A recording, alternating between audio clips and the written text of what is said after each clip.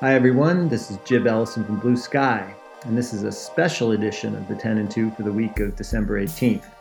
As you know, usually we choose the top 10 things that interest us for the week and try and share it as quickly as we can in 2 minutes or less, usually more like 5.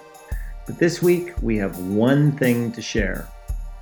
So I think most of you have heard about the public spat between Patagonia and the White House. In short, the administration took steps to shrink two national monuments in Utah, Bears Ears and the Grand Staircase Escalante.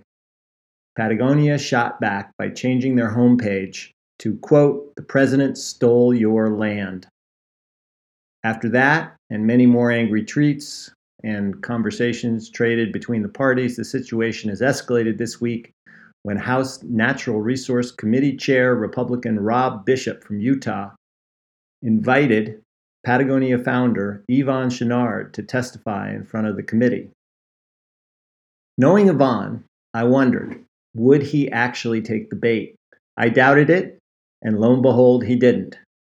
So on the eve of Christmas and rumbling into 2018 on the back of a massive tax overhaul, we've decided to share Yvon's letter to the committee chair verbatim.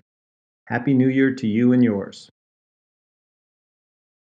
Dear Committee Chair, I find it disingenuous that after unethically using taxpayers' resources to call us liars, you would ask me to testify in front of a committee for a matter already decided by the administration and applauded by the Utah delegation just a week ago. A macabre celebration of the largest reduction in public lands in a century. It is clear the House Committee on Natural Resources, like many committees in this failed Orwellian government, is shackled to special interests of oil, gas, and mining, and will seek to sell off our public lands at every turn and continue to weaken and denigrate Theodore Roosevelt's Antiquities Act, which has preserved our treasured public lands for over 100 years. The American people made it clear in public comments that they want to keep the monuments intact, but they were ignored by Secretary Zinke, your committee, and the administration. We have little hope that you are working in good faith with this invitation. Our positions are clear in public, and we encourage you to read them.